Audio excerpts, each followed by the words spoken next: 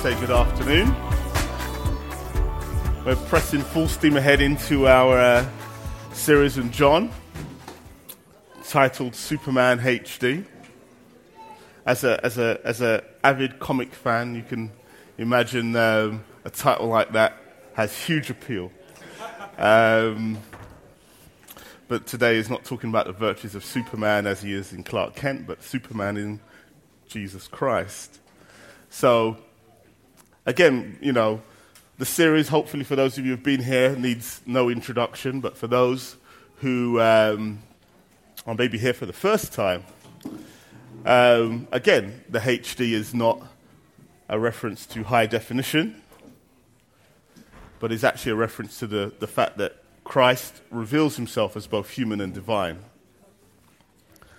And that's how he is revealed. He is not revealed as a 50% human and a 50% divine person, but he is 100% both. And as such, he is, and to some extent, this is how John presents his gospel in a way that none of the other gospel writers do. It is noted that John emphasizes the divinity of Christ in a way that no one else does. So you might say in the contrast of all four Gospels that Matthew has a strong emphasis on the Messianic king. Mark has a strong emphasis on the Messiah as the servant of God. Luke has a strong emphasis of Christ, the perfect man. But John as Christ, the divine. But we are in John 8. So if you want to turn there soon, we shall read from there. And 31 to 31 to 59. Thank you very much. That could have been a bit awkward, isn't it? having studied a chapter ahead. But by way of intro, let's just let me just say that there are many conversations in John, and to state the obvious, we've all had conversations where they've gone pear-shaped at some point. Where you've begun is not where you end up. And Jesus is no stranger to controversy in this sense. He has these conversations, and this is a great example of it. It's an extract from one of these conversations. And it ends up being riddled with controversy. Riddled with controversy not because he just wants to be controversial, like we can tend to be in our conversations, but he's a controversial figure. There is nobody like him. And so therefore, when he comes, and like our conversations that go pear-shaped, our egos are very much involved. We want to impose our egos over the other person's argument. But what happens when the ultimate ego, the only true ego, actually is making a statement over somebody else? He is the only person who can make absolute, ultimate statements. You can't win a conversation against Jesus. And so let's bear that in mind as we go and read through the text. I'm reading from the ESV. And from verse 31. So Jesus said to the Jews who had believed in him, "If you abide in my word, and you are truly my disciples, and you will know the truth, and the truth will set you free." They answered him, "We are offspring of Abraham, and we have never been enslaved to anyone. How is it that you say you will become free?" Jesus answered them, "Truly, truly, I say to you, everyone who commits sin is a slave to sin. The slave does not remain in the house forever. The son remains forever. So if the son sets you free, you will be free indeed. I know that you are offspring of Abraham, yet you seek to kill me, because my words find no place in you. You speak of I speak of what I have seen with my father, and you do what you have heard from your father." They answered him, "Abraham is our father." Jesus said to them, "If you were Abraham's children, you would you would be doing the works of Abraham, that Abraham did. But now you seek to kill me, a man who has told you the truth that I heard from God. This is not what Abraham did. You are doing the works of your father did. They said to him, we were not born of sexual immorality. We have one Father, even God. Jesus said to them, If God were your Father, you would love me, for I came from God, and I am here. I came not of my own accord, but he sent me. Why do you not understand what I say? It is because you cannot bear to hear my word. You are of your father the devil, and your will is to do your father's desires. He was a murderer from the beginning and has nothing to do with the truth, because there is no truth in him. When he lies, he speaks out of his own character, for he is a liar and a father of lies. But because I tell you the truth, you do not believe me. Which one of you convicts me of sin? If I tell the truth, why do you not believe me? Whoever is of God hears the words of God. The reasons why you do not hear them is that you are not of God. The Jews answered him, Are we not right in saying that you are a Samaritan and have a demon? Jesus answered, I do not have a demon, but I honor my Father, and you dishonor me. Yet I do not seek my own glory. There is one who seeks it, and he is the judge. Truly, truly, I say to you, if anyone keeps my word, he will never see death. And the Jews said to him, Now we know that you have a demon. Abraham died, as did the prophets. Yet you say, if anyone keeps my word, he will never taste death. Are you greater than our father Abraham, who died, and the prophets died? Who do you make yourself to be? Jesus answered, If I glorify myself, my glory is nothing. It is my Father who glorifies me, of whom you say, he is our God. But you have not known him. I know him. If I were to say that I do not know him, I would be a liar like you. But I do know him, and I keep his word. Your father Abraham rejoiced that he would see my day. He saw it and was glad. And the Jews said to him, You are not yet 50 years old, and have you seen Abraham? Jesus said to them, Truly, truly, I say to you, before Abraham was, I am. So they picked up stones to throw at him. But Jesus hid himself and went out of the temple. Let's pray. Father, who is sufficient for these things, dear Lord God? Both to teach and to hear. Lord, you make us ready. Lord, Father, lest your Spirit were here, Lord, we could do nothing. We could not have the faith to believe.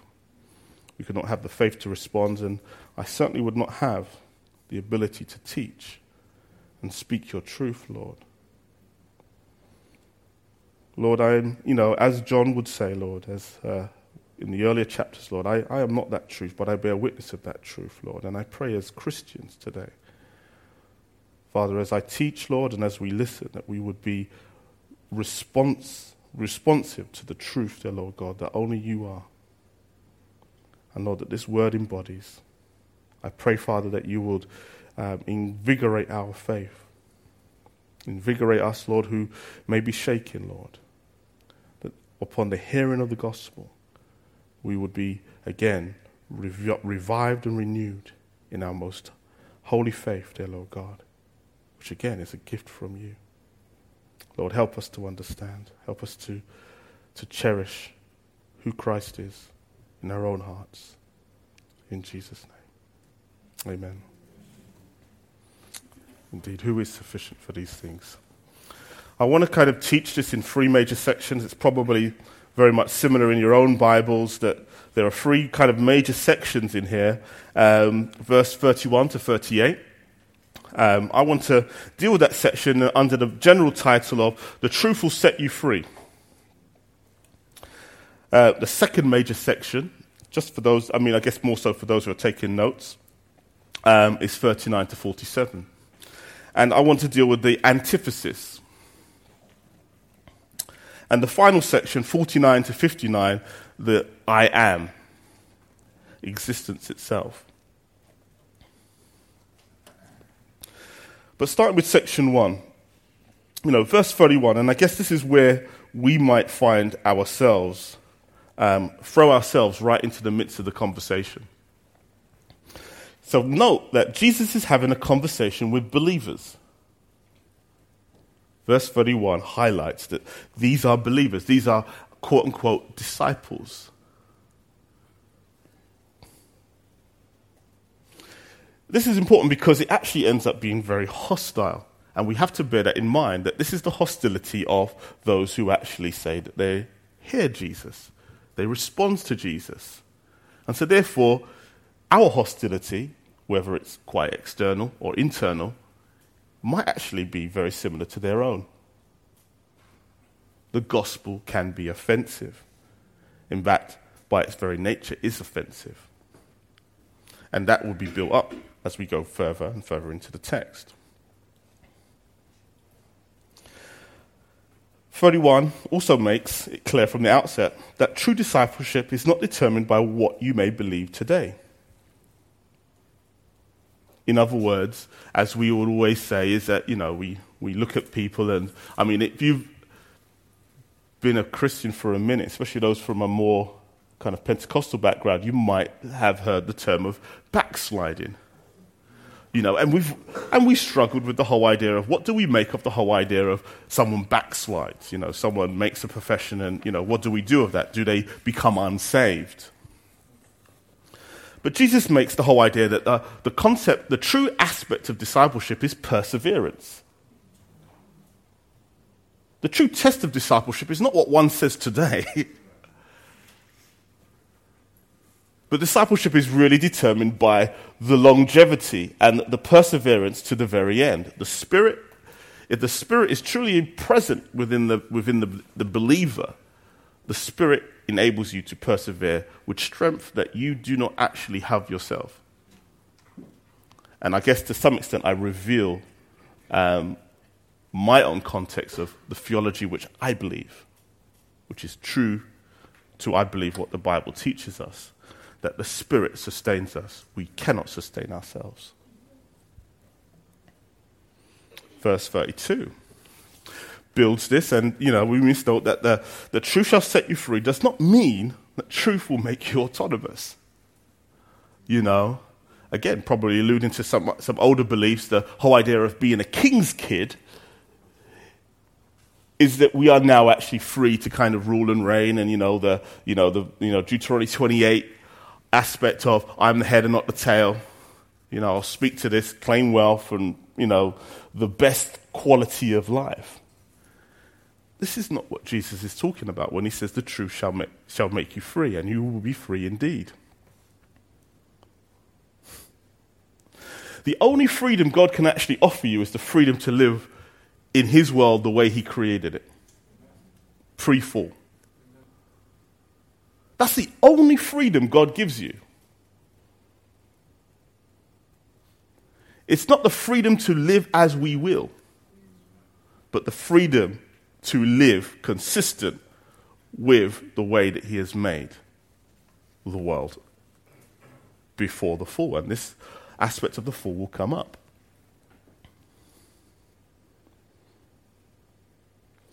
Why is this important? And this is, again, alluding to our second section of the antithesis, which is that we are only ever going to be slaves in this life. Some versions will tidy it up and call it servants.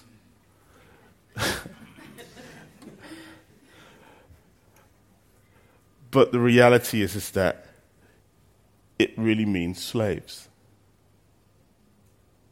To be under a master. And it says you can only be a slave to righteousness or a slave to unrighteousness. Only two decisions.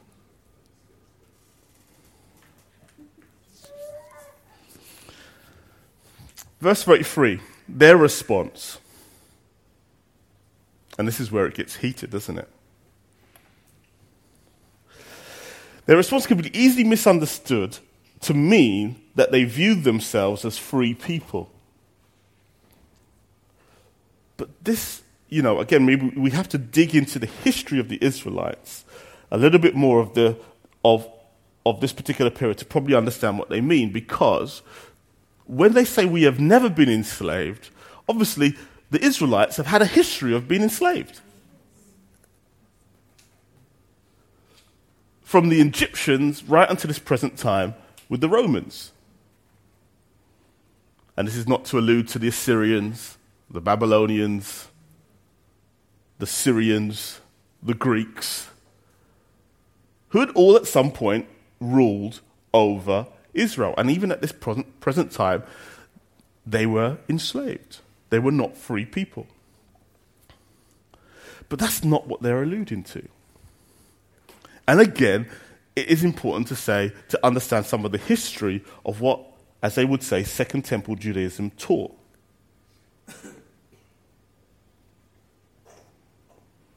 They believed that as descendants of Abraham, they were actually free from unrighteousness. They believed that they were good people. They believed that they didn't need to be set free from the bondage of unrighteousness. They were okay. So they took offense at the whole idea of, he will make me free. And this is where the tension starts to build as well, as we go a little bit further, of them only really wanting a political Messiah. Someone who would actually come and just basically, get rid of the Romans and actually set up a kingdom that would be, allow them to practice freely their righteousness.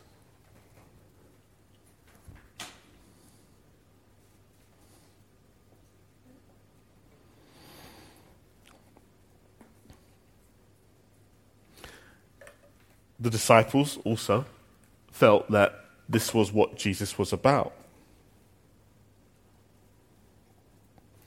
They thought that he will come and bring them the kingdom. Hence, some of the debates, as the gospel reveals, is who will be sitting on Jesus' left side and his right side and whatnot, was all about when he comes, will I be like a part of the new David's kingdom, like one of his mighty men? You might even perceive that Peter, in his handiness of the sword, might have favored himself as one of these mighty men of David.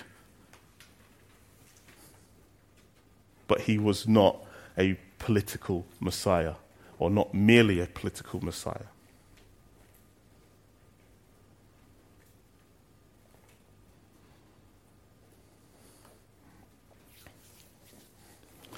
Verse 44, again, he builds this again, and the argument now comes where Jesus now retorts, and he says that they who practice sin should know that they are slaves to it. That, in a sense, the sacrificial system that the Jews had and practiced did not make a sin-free zone. In other words, this is not making everything all right.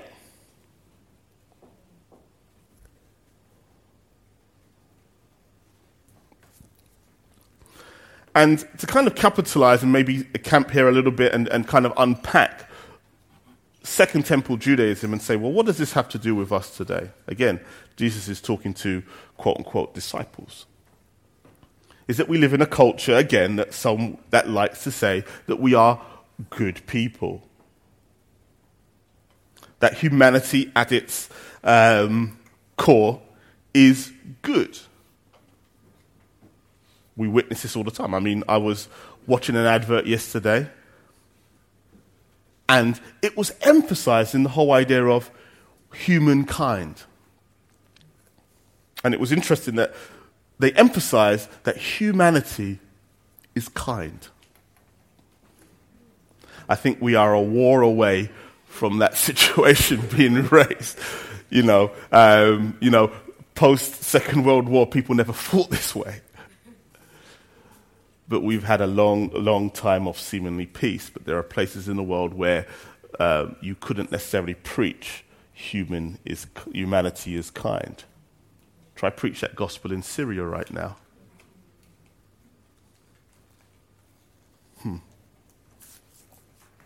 But we are preoccupied culturally with this whole idea that we are inherently good.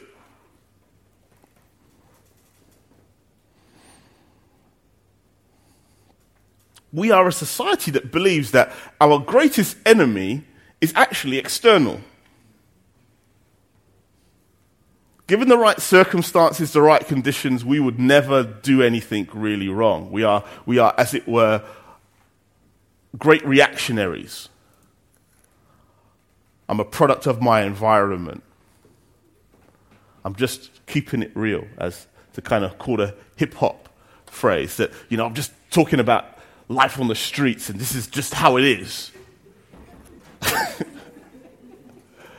And that's what we believe, is that, given better conditions, and I didn't have to live in a project, that everybody will be fine, I mean, to go kind of camp on this kind of whole idea of how rap misconstrues this, is that, you find that when these guys make millions of pounds and millions of dollars or whatever it is, they pretty much live a ghetto life within the suburbs. The pimped out mobile and, living like pretty much they would in the ghetto, but just in a place that is worth a lot more. And so it's interesting that you this whole idea of you remove me from a situation that's actually harming me, and actually I would be a better person. Situations would dictate differently.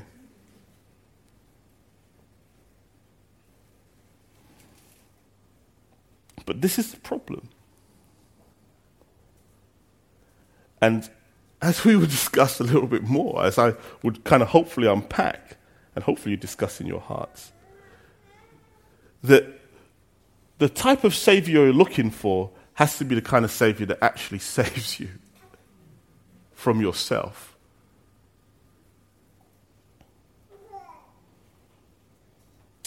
Verse 35. Jesus now explains this by unpacks this whole idea of what type of Savior he is, because John's gospel emphasizes him as the Son. He is not just any kind of Son, he is the true Son. And again, we have to hear this section out very clearly. He now describes himself as the Son because he describes the whole idea of being in creation, being in the world, is that when you compare it to a household, and obviously easier to do it in those particular times because we don't necessarily have quote-unquote servants, but we might look at the whole idea of a household having maybe an au pair, or someone who comes in and helps to clean or whatever and that. When you look at the contrast between your child and maybe the au pair, the real relationship within that household is between the parent, or as in Jesus' case, the father and the child. The au pair inherits nothing. The au pair has no real relationship with the father other than they are a servant within their household. And that's what Jesus is emphasizing, the whole idea of legacy. We, again, as servants of Christ, as servants and creatures, have no legacy that directly links us to God. This is why it's important that Christ is revealed as Son.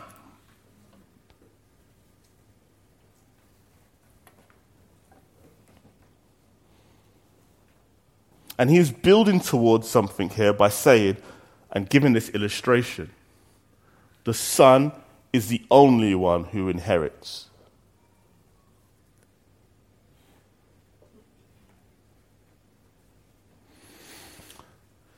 He says in verse 36, if, however, the Son should release the slave, they will be drawn into a relationship with the Father. And we can see that in the old ancient custom, we see this in the whole the role of adoption. a slave could be adopted to be a son, to be an heir. But within the old ancient custom, as far as I'm aware, this was done where the actual father or the ruler of the household didn't actually have a genuine heir. We see this actually with Abraham, where when he didn't have a son, said to God, I only have a chief servant who I will actually make my heir. I actually don't have a genuine heir to pass down my inheritance to, my wealth. And so, in the absence of a son, they would do this. But when there is a son, there is no need to actually have somebody come along and be a joint heir. This is the grace of God. He now has adopted us. You know, so one of the myths that tend to float around there is that we're all children of God. And this is somehow related to this whole idea that we're all good.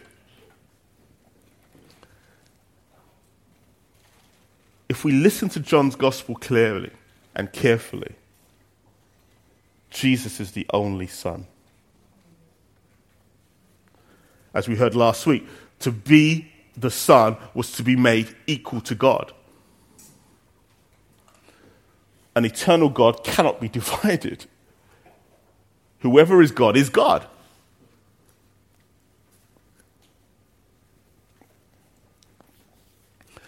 And this is actually what Scripture teaches us throughout. This is what Paul unpacks. If we note Romans 8:15, Galatians 4:5, Ephesians 1:5. Again, they talk about the whole idea of, reading from Romans 8:15. For you have not received a spirit of slavery leading to fear again, but you have received a spirit of adoption as sons, by which we cry out, Abba, Father. Galatians 4:5, so that we might redeem those who are under the law, that they might receive the adoption as sons. Ephesians 1:5, he predestined us to adoption as sons through Jesus Christ to himself, according to the kind intention of his will. We have no genuine link to God other than through Christ. This is why he is the way. There is no link through Muhammad, there is no link through Gandhi, there is no link through anybody other than Christ. We are merely creatures apart from Christ.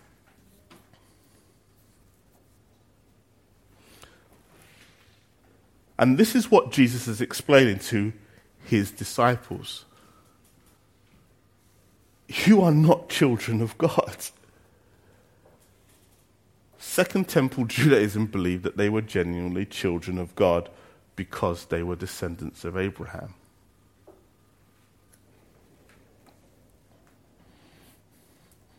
(37 and 38). This misunderstanding of the Jews was that they thought that being related to Abraham was their connection to God.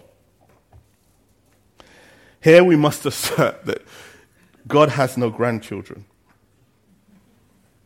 And this is what they believed. I remember a number of years ago, and again, that kind of noticing something about British society, that most people, when there was a kind of a gap on an application form for religion, would say Christianity, even though they had no direct link to going to church or being a part of it. And just something I just realized that people wrote Christianity because it was a cultural statement. We're in a Christian country, aren't we? Well, I guess I'm Christian.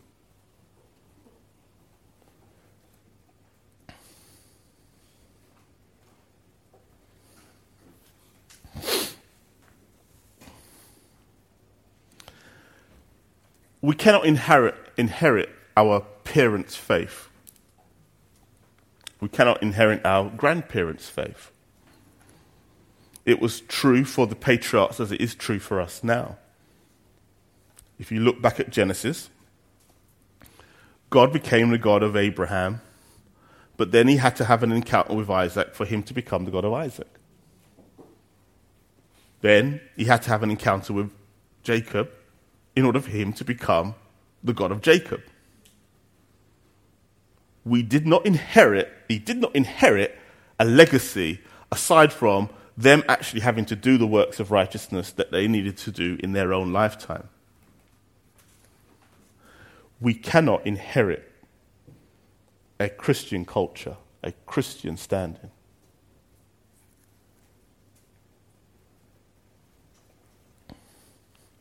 If we look back to John 3, again in the same context, Jesus has already revealed to us the fact that spiritual rebirth leads to salvation, not physical birth. If it was true for the Jews, how much more so would it be true for us who are non-Jews? You need to be born again. You need to actually be spiritually reborn in Christ. That is how we inherit the gospel.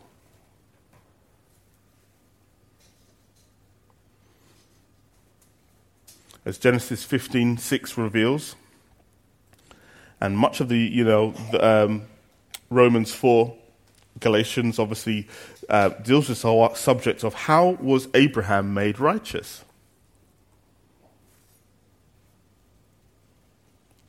And Genesis 15:6 reveals this and says, then he believed in the Lord and he reckoned it to him as righteousness. He believed that God was good. He believed that God was the keeper of his promises. He believed that God was faithful. And then God blessed that and said, Abraham, you are now mine. No other way to be saved, both old and new. And this is the work of Abraham. He believed God, and it was accounted to him as righteousness. But this leads us into our second section, the antithesis. I mean, what does the antithesis mean? It just basically means that there are two ways, two extremes. And we like to believe that there is kind of, as we could say, like grey areas. One of the I guess the claims against fundamental Christianity, or just true Christianity, is that it's too black and white. Life is full of grey areas. We think of all these little scenarios where, well, what happens? The guy in the middle of nowhere, never hears the gospel. Grey area. No, it's not a grey area. But we think of these little scenarios to try and think that, well, there are situations where people are genuinely victims. Oh, it's just not like that. You're too black and white. But Jesus teaches the antithesis. He teaches that basically you are children of the devil or you're children of God. There is nobody in this kind of little neutral zone, kind of wading their way through, and, God is not, putting the axe down quite yet. Kind of winks and says, it's all right. You just didn't have a best night, not enough missionaries. It's okay. But let me introduce the antithesis. I mean, I think Augustine kind of sums this up quite well. And I want to just read a short excerpt from his City of God book. If you happen to own a copy, you can go and look at it. It's in book 14, chapter 28. And he says this: we see that the two cities were created by two kinds of love. The earthly city was created by self-love, reaching to the point of contempt for God. The heavenly city by the love of God, carried as far as contempt for self. Augustine sums up this whole idea, and this is why it relates to our text here, is that the love of God and the love of self are the antithesis of two types of people that live in the world.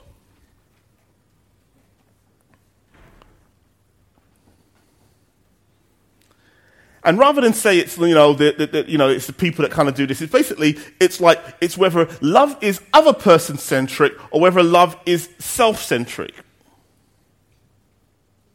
That's how he sums it up, and I think this is good. That's why I'm quoting it.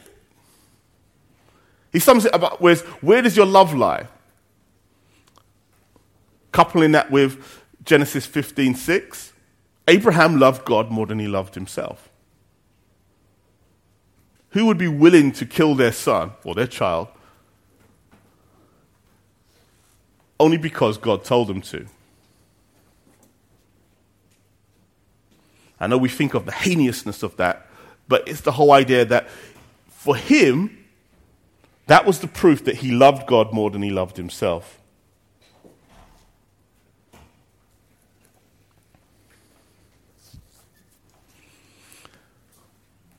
Where is your love centered? And that,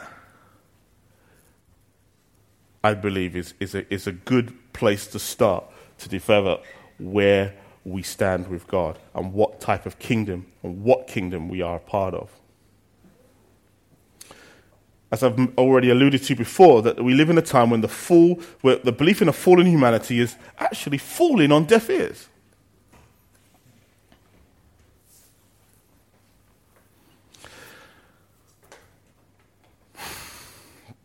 We no longer believe in a pure evil, or, as it were, a devil. We even come to the point where even perpetrators of crimes are looked upon as victims. In some instances, this is obviously true. But this is always true. Even with children, we tend to think that there is a loss of innocence at some point.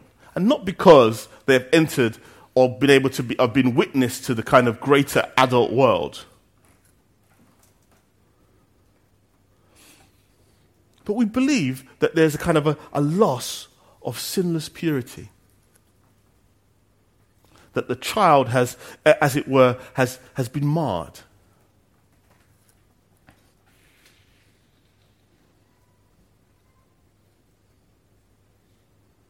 Again, this all goes back to the whole idea of being reactionaries, that if mankind is really actually quite good, then actually there's a point where external circumstances changes that.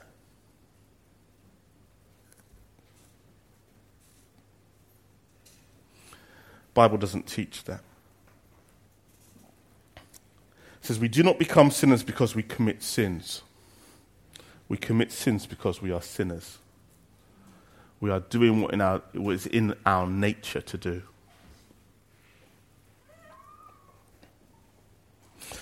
What we believe about the fall matters because what we believe will determine whether Jesus is Saviour with a capital S and a definite article, or with a little s and an indefinite article. Let me unpack that a little bit.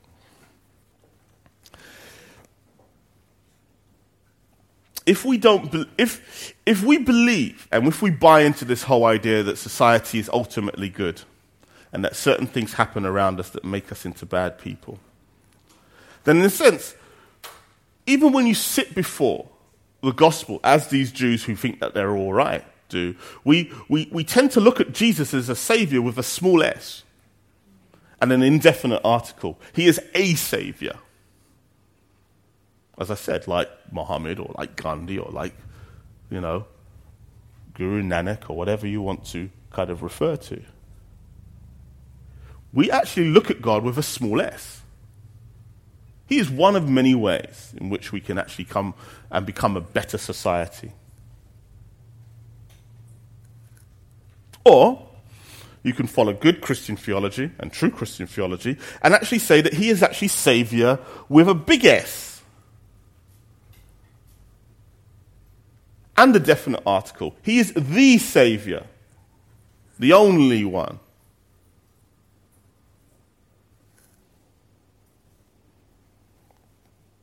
That's what this means. What we believe about the fall will determine what type of Saviour we seek.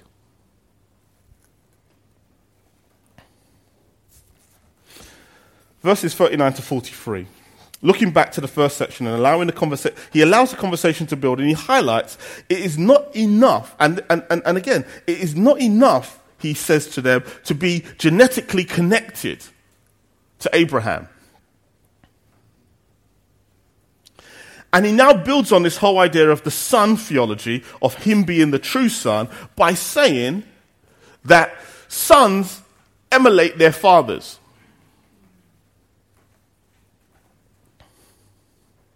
I have to admit that I have found in my life that my father, my dad, has had a huge impact on the way I have matured. And despite all my efforts to avoid it. And I'll be honest, I'm going to have to be honest with you. My dad was a force to be reckoned with in many ways. He's a puppy now, but he's growing up was unique. My friends were afraid of my dad. You know, I need to say we didn't have any birthday parties at my house.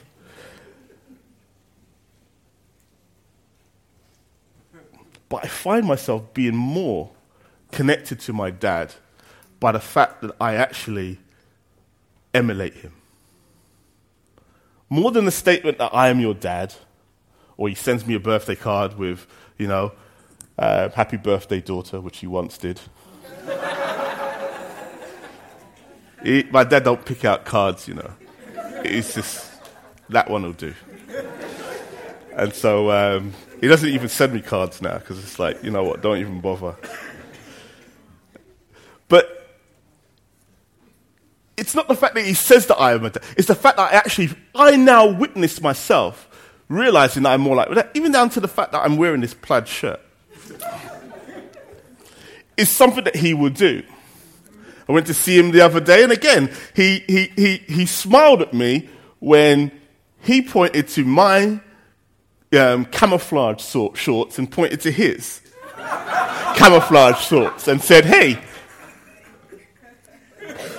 And he smiled, and I have to. I am like my dad.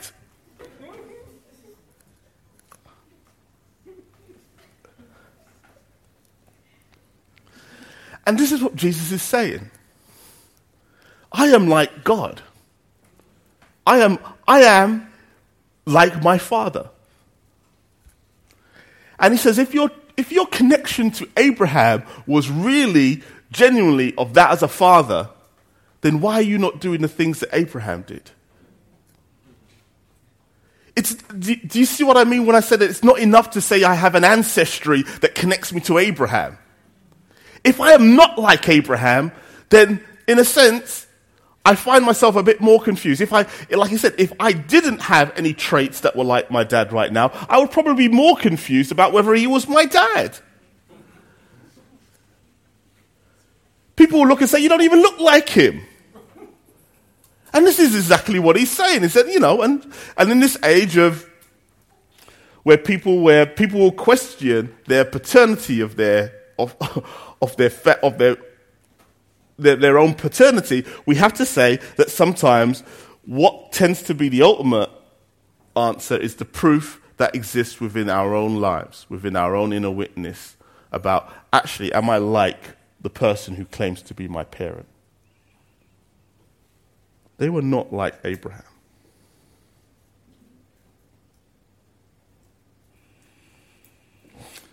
No doubt they might have peeled. Again, for your note, I'm not going to read them. Deuteronomy 14:1 and 14:1-2, Jeremiah 31 and 20. Both kind of seem to give this highlight that Jews are God's children. But this is not necessarily the meaning of when God says, "You are my children." As I said, there is only one true Son. Verse 34, this drives, so Jesus drives this home by now saying that actually your father is the devil. And this is where the world leaves us. This is where we have nothing to do with this whole black and white mentality of Christianity, because you're saying that you believe in a pure evil. You believe in a man with a red skin and a tail and pitchfork. We don't believe in that anymore. And I have to say that our theology, and that is whatever we believe about God in relation to ourselves, has to be rooted in Genesis 1-3. And I make that statement clear. I mean, and it's something I've held in my heart for a number of years. Hence, being a big proponent of trying to teach the Old Testament. Because where you relate to Genesis 1:3, if you get Genesis 1-3 wrong, you will have a completely different perspective on Christianity. And no doubt, with all the different denominations out there, this is exactly what's happened. There's a different take on what Genesis 1-3 means.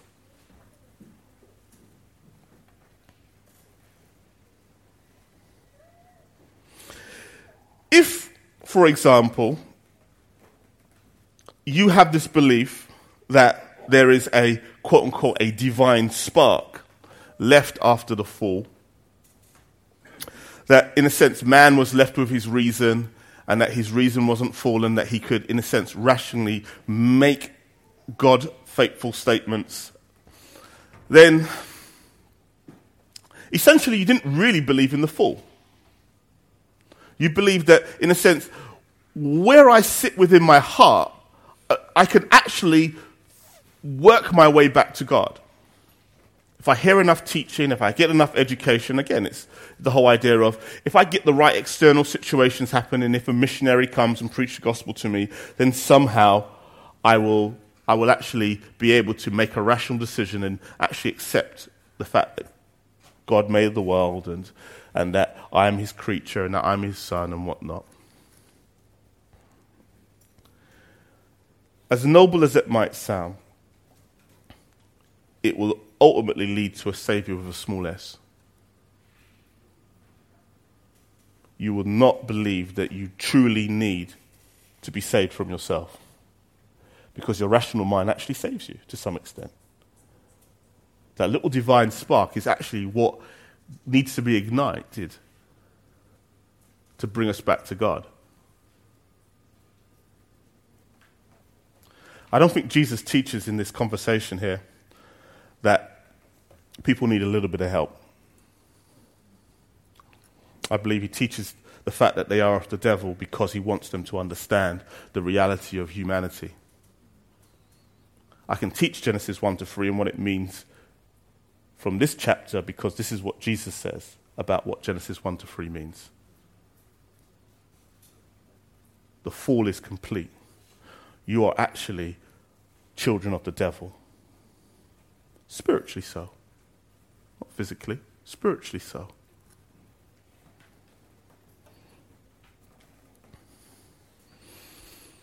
This is why Jesus was saying, this is why Jesus could never fulfill their expectations of a political Messiah. Because their need for salvation was quite thorough.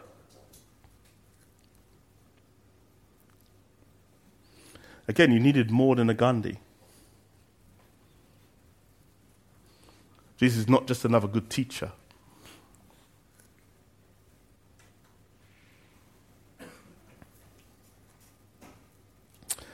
Verses 45-47, again, Jesus has to now say that he is the standard.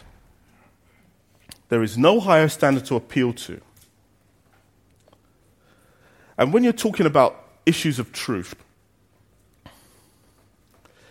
Jesus can only refer to himself.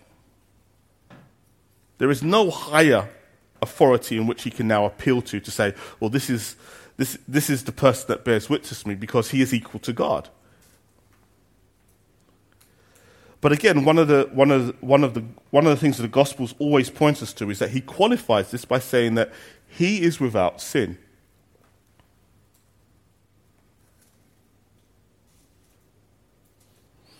And we have to take that seriously.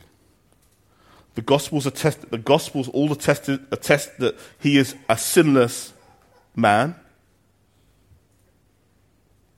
And this is established not just by the apostles writing, but as they write, saying that the Sanhedrin and even Pilate himself, the highest authority of the land at that time, both attested to the fact that he was sinless. He was not wrong in the things that he had actually been charged with. But the Jews compelled them to kill him anyway. When you're acquitted, but then still actually have to be sentenced to death, that's a huge tragedy. But this is the reality of who Christ is.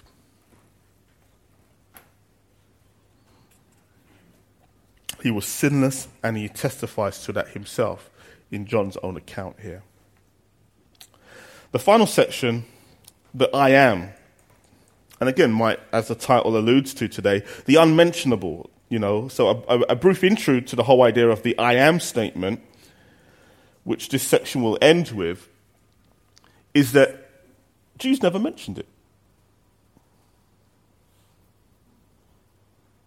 We say Adonai. They say Adonai. Rather than whenever you see Yahweh in the text, they will say Adonai. Lord. They believed that God's name was so holy they could not even say it. It was unmentionable. If you might say that this particular I am statement is the ultimate I am statement of John. I am the resurrection and life. I am the way, I am the door. I am the bread of life. I am the light. I am. Is the ultimate attestation to God. It's a tricky section, but I think simply what this section teaches is that we're in a war of, Jesus is in a war of ideas with these Jews, and he appeals to the highest, and they make their appeal to the highest Jewish standard of Abraham. So Jesus is taking up this whole idea of, I am appealing to Abraham for my Jewishness, for the true root of righteousness. But Jesus counters this false belief that the Jews' righteousness came from Abraham because he is now actually the source of Abraham's righteousness. He's cutting them off from their appeal to Abraham to say that Abraham had to trust in me.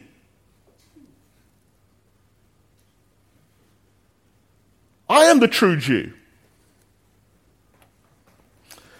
Right here I'm thinking about Genesis 17:1. Write that in your notes if you need to. But 17:1, go before me and be perfect, he said to Abraham. Who could do that? Who?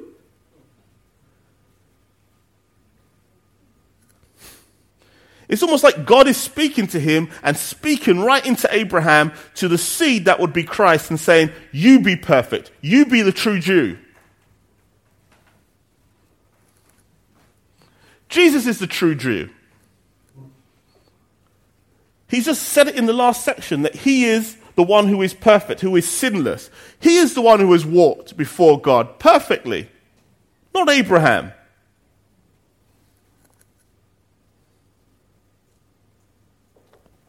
He is the fulfillment of Abraham's promise.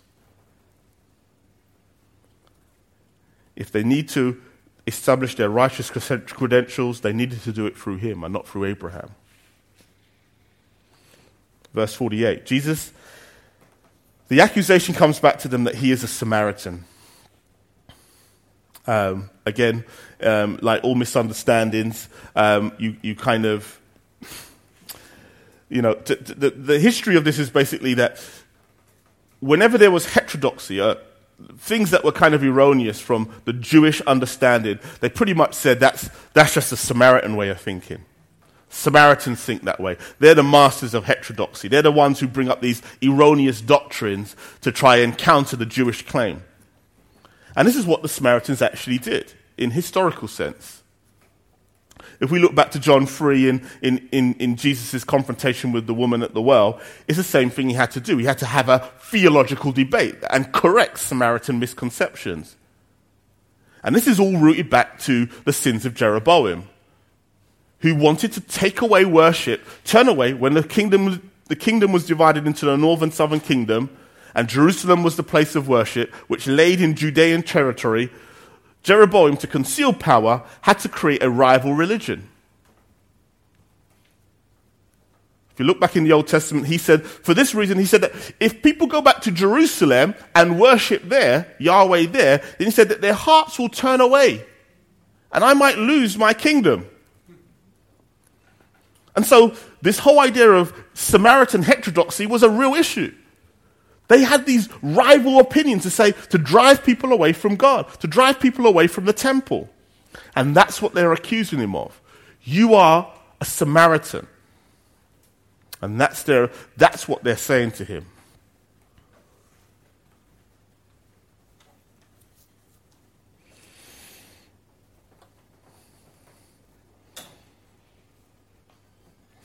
The truth is that Jesus will not be reduced to northern heterodoxy, and neither will he be reduced to southern self-righteousness.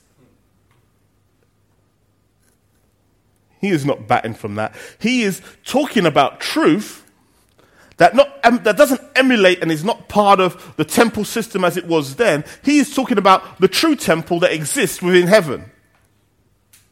That's the truth he's bringing. Not the gospel that has been reshaped to fit the self-righteous Jews of this time. He is now bringing back, and as you remember, Moses never made a real temple. He made a copy of that which was in heaven. This is truth that is born of heaven.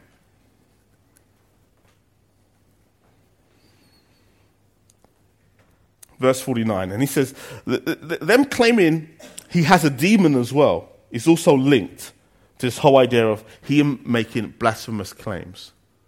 You can only speak this for a devil. So they're now reversing this whole idea of him calling them devils by saying, well, you're a demon yourself. You can't make these kind of bold statements. But the appeal to heaven and the appeal to the temple of heaven and to God himself is to understand that God's glory is the only glory that Jesus is seeking. There's a lot to be said here, but needless to say, we live in a culture that, again, likes the whole idea of glory. And there are false rivals to glory. You know, scoring the winning goal in the World Cup final might be seen as a path to glory. Paved with glory. Imagine the stadium. You've scored the winning goal. Your nation's love and respect. The other nation's fear of you. That kind of glory is the kind of glory we seek. That comes from our peers. Winning X Factor. The glory of winning and coming first. Being chosen by the nation. These are all allusions to glory. True glory is eternal. It's the glory that never diminishes. They're kinds of glory, but they're not the real glory. Again, I'm going to allude to it, but I'm not going to read from it. But if you look back to Luke 10, 17 to 20, you'll see that the disciples come back, and again, they're glorying in the whole idea, or rejoicing in the whole idea that the demons are running from them, and the demons are being set free, and that obviously, no doubt, this makes them a name for them amongst the people. But Jesus tells them, don't glory in that. Don't rejoice in that. Rejoice in the fact that your name is written in heaven. The only glory that is eternal can come from the only eternal being. Glory in the fact that God knows who you are. Glory that lasts.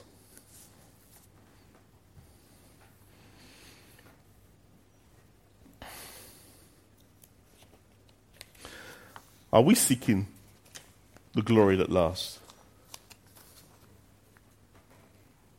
Are we seeking a name where our names will never be forgotten? You know, even probably for the most hardened football fan, to kind of recall who scored the winning goal 80 years ago in the World Cup might be a push. But it's just to allude to you that even in the space of a few decades, people's names fade. whose wants were shouted, not just from the terraces, but from papers and from governments. People's names get forgotten. Sometimes they go from fame to infamy. The past star that's now fallen, Think Jimmy Savile. Think Rolf Harris. In recent issues. Now infamy.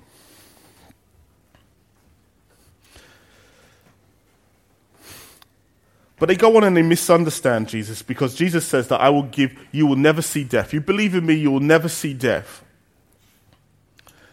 And again, this conversation is that they take this too literally. And they say, what do you mean? Again, they appeal to Abraham. Abraham was the greatest Jew that's ever lived. And look, he died. The prophets died. Who are you? Who do you think you are?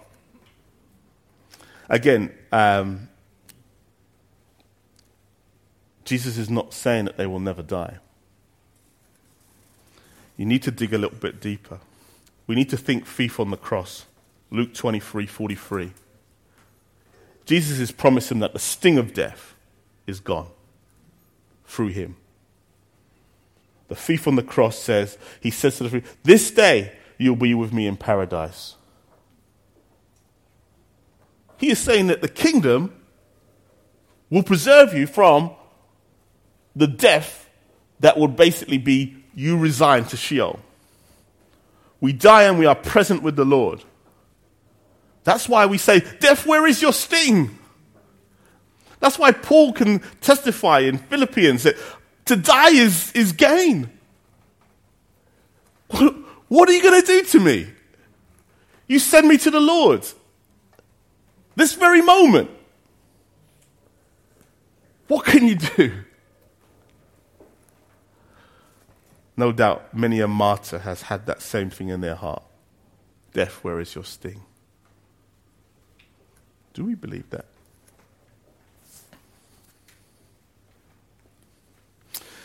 Jesus again in verse 54 and 55, he responds to them about the whole idea of glory coming from God. These Jews claim that God is their father, but they do not really know God as their father. So it is no surprise that they do not acknowledge Jesus. Can't respond to Jesus. If we follow the argument, they can't follow Jesus because they are actually the father. Their father is the devil. And at every point, he is picking every truth. As we see in the parable of the soils, every single truth is being picked apart and being replaced with his own lies.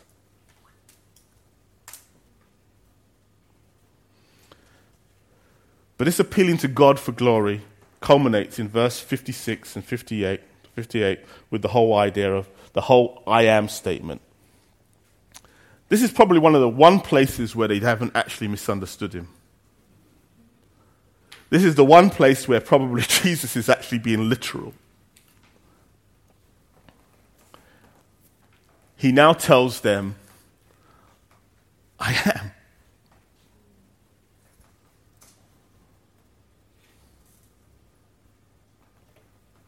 What a contrast from verse 31, isn't it? That introduces his disciples. He reveals himself as God, and now they want to stone him. Have we ever been angry at God like that?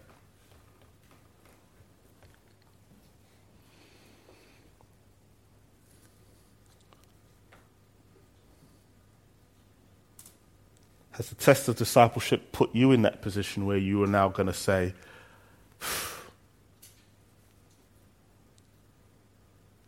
this is not me. I don't believe that. I ain't no son of the devil.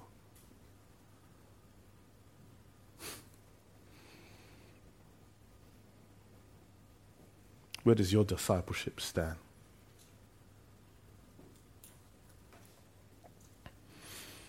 Let me end on this. Sorry for keeping you over. 59. Jesus leaves the temple. Again, you might say, as in the days of the Babylonian captivity, the glory has departed from the temple.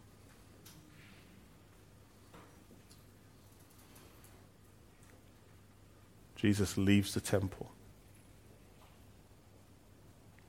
in history for the last time.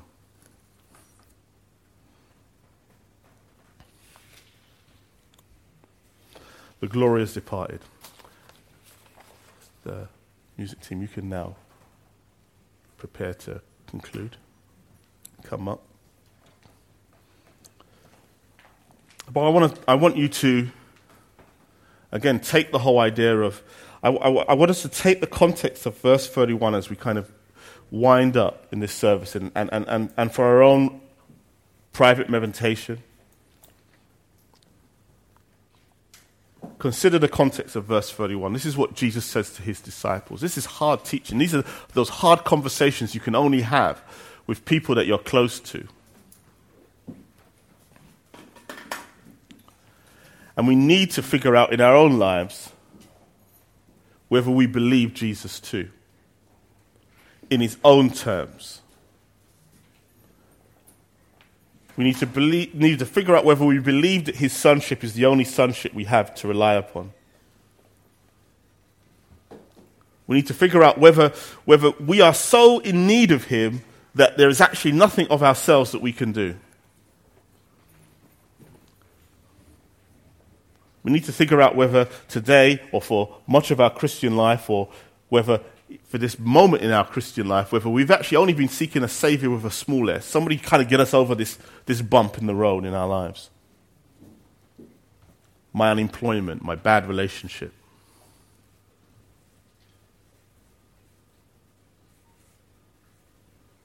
My physical difficulties. Have we actually looked for someone to save us to the utmost? These are questions that I think the text wants us to answer in ourselves. Let's pray. Saviour of the world, be the light of our lives today. Let us deny all false claims that we make to be our own light, our own witness, our own source of truth, Lord. Let's come to a point, Father, where we humbly accept the revelation that needs to illuminate our lives. Let's come to the reality that you are the only way, the only door in which I can actually claim a true inheritance to the God of this world. Let me deny all false claims that I would make to my own ego and submit to the I am, the only true ego, the only true existing thing, an existing person, the true personality that's the creator of all things. Let me find my identity in that true I am. Let me, again, not seek the glory that comes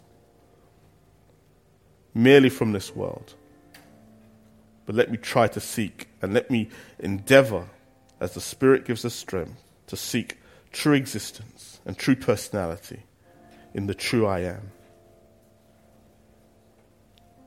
Father, forgive us, where even in our sincerity we have made the mistake of reducing you to a saviour of a small s, the God of my problems, but little else. Forgive us, Lord, for seeking our own glory. Forgive us, Lord, because we need you. Give us strength to believe, Lord. Give us strength to take on this revelation. Give us strength to ask the hard questions in our own lives and to submit humbly to them. You are the God who forgives. You are the God who is gracious. Establish us, there, Lord God, in your kingdom today. For your own sake, Lord, for your own glory. Amen.